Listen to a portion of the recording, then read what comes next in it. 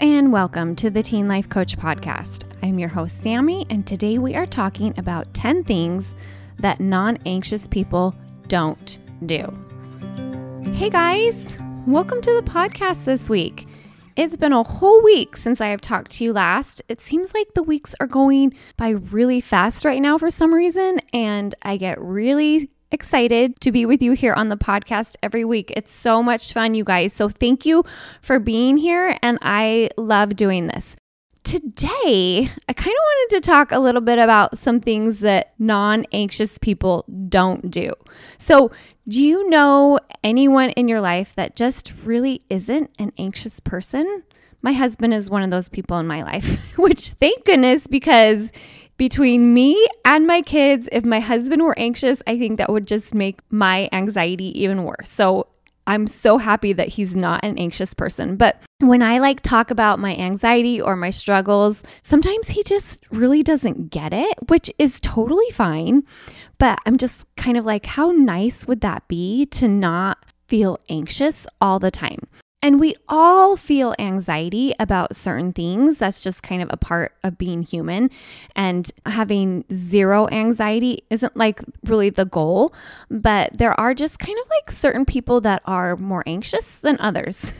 So if I were to form a group of people who experience a lot less anxiety in their lives, there are some things that they would have in common. And that's what I want to talk to you about today. So there really are certain things that non-anxious people do in their lives, and there are certain things that they don't do. I just want you to see if you can be aware of these things in your own teen life and whether you are doing them or not. So number one, they don't spend time feeling sorry for themselves. So when we are mopey, we are completely in a space where we can't problem solve or think of other options or solutions. So feeling sorry for yourself is actually a waste of time. No good outcomes come as a result of feeling sorry for ourselves. So when we are constantly spending energy focusing on poor me, we put all of our creative energy into that, and then we have nothing left to move forward. Anxiety loves to thrive on self-pity. So they don't spend time feeling sorry for themselves. Okay. Number two, they don't blame others. When we blame others, we give away all of our potential, skill, ability, and talent.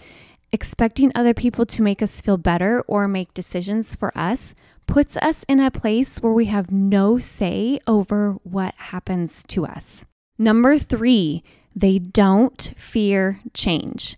They can adapt and embrace the fact that uncertainty really is a part of life, and they practice knowing that life isn't always going to go as planned.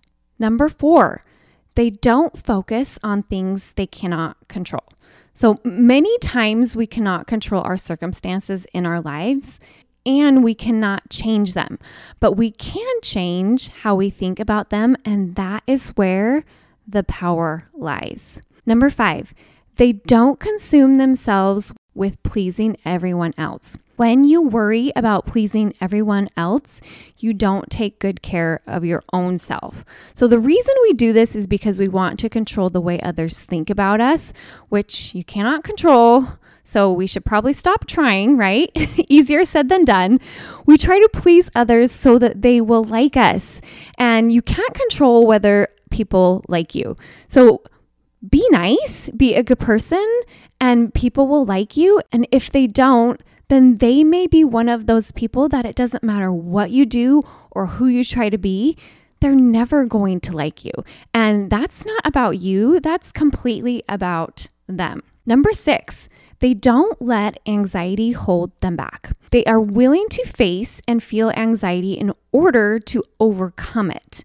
So they don't let their anxiety dictate what they do in their life. So they still feel anxiety, but they face it time after time after time until it doesn't cause anxiety anymore. So when you do something over and over and over again, your brain gets used to it.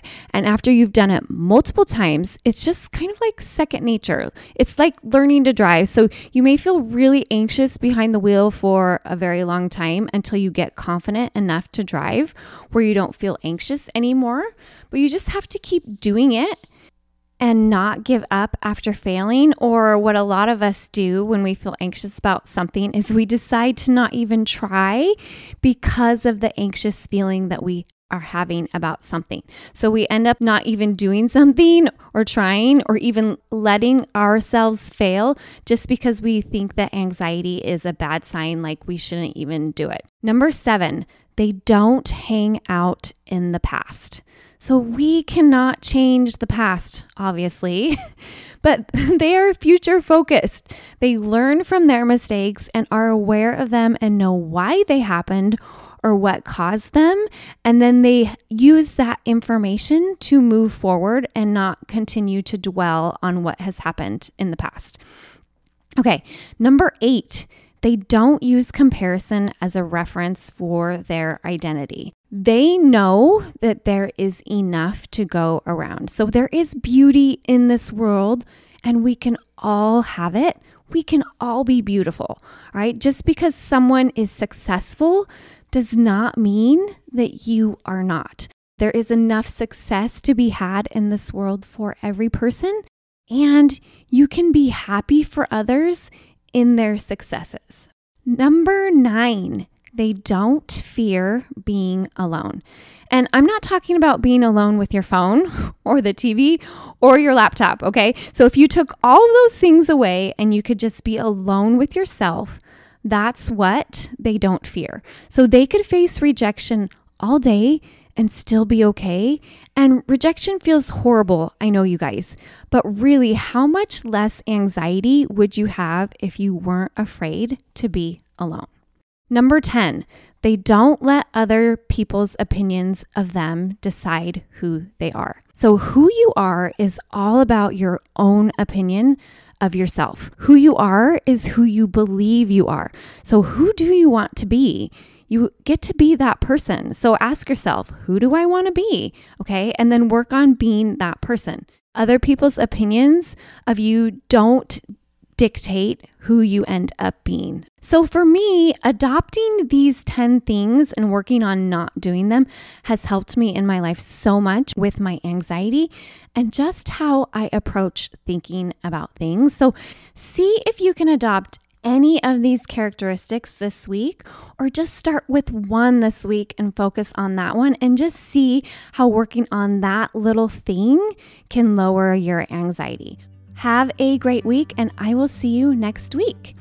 If you are interested in any of my one-on-one coaching programs for teens and their parents, please visit my website, knowingup.com. That's KNOWINGUP.com.